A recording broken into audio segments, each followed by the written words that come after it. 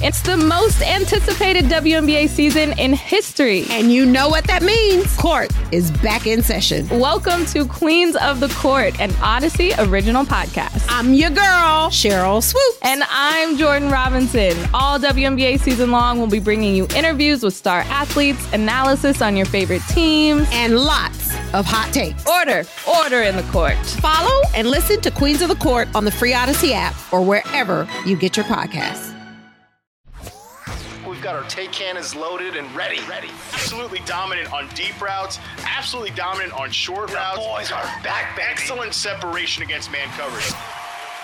This is Reception, the show. Diontae Johnson. This is a dude that, every year it's something, whether it's the drop passes, whether it's last year he caught 0 touchdowns. Yeah. 0.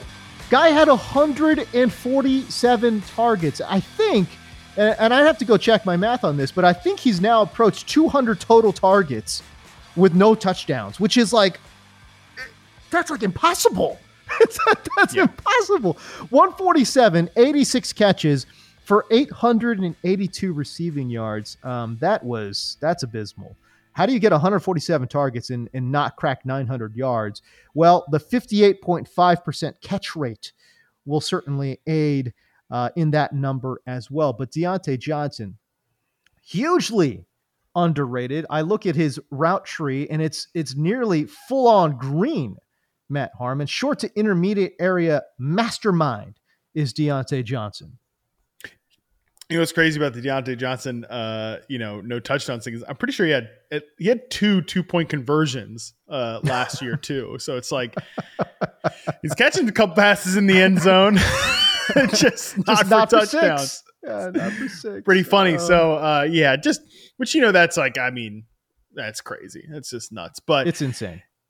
Look, Diontae Johnson's. I agree with you. I think he is one of the most underrated receivers in the NFL. And, I said this on Twitter this week that we throw around the word elite too often. I am totally guilty of throwing around elite too often. And Diontae Johnson is not an elite player.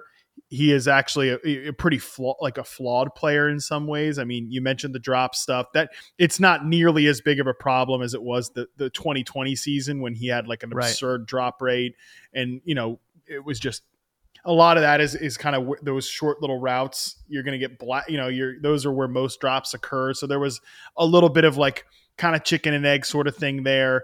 The yards after catch stuff where he's get going downfield, pal, when you got the ball in your hands. He's pretty high on the boneheaded play scale is Diontae Johnson.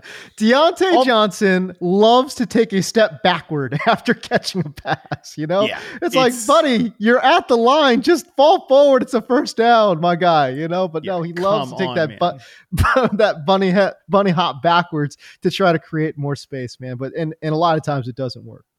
Yeah, going broke trying to make $5, on a yards after catch play. Nobody loves to do that than more than Diontae Johnson. All that being said, you can absolutely use the word elite when you talk about his route running. Because he is up there. And last year, 85th percentile success rate versus man, 88th against zone, 84th against press. Just checking all the boxes there, really good. It wasn't even one of his best seasons in terms of his RP success rates. Almost had the full green route tree going at or above the NFL average on every single route. And I think that's sort of where Diontae is a misunderstood player. Okay. Because I think people look at him as some people even think he's a slot receiver, which is crazy because he's actually played he's played more X receiver than almost anybody else the last 3 years, 2020 to 2022. Took a little bit less snaps at X last year with George Pickens being there, which might be good long term.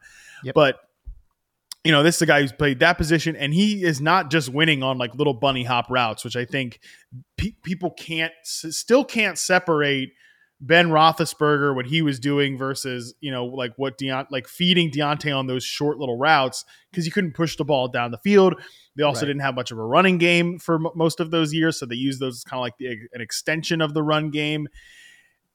But this is a guy in Diontae Johnson who wins 92.3% success rate on digs, 89.7% success rate on out routes, curl routes, 89.8%. 9 routes is 56.6%. That's within the NFL average. Great on corner routes, great on post routes. He wins at all 3 levels.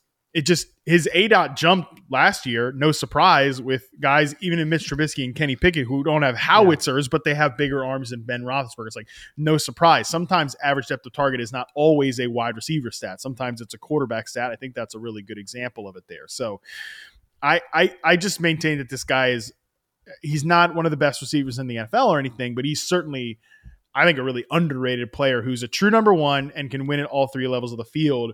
He's just played in one of my least favorite offenses in Matt Canada's offense, which we can come back to, but also, played with some questionable quarterback play the last 4 years.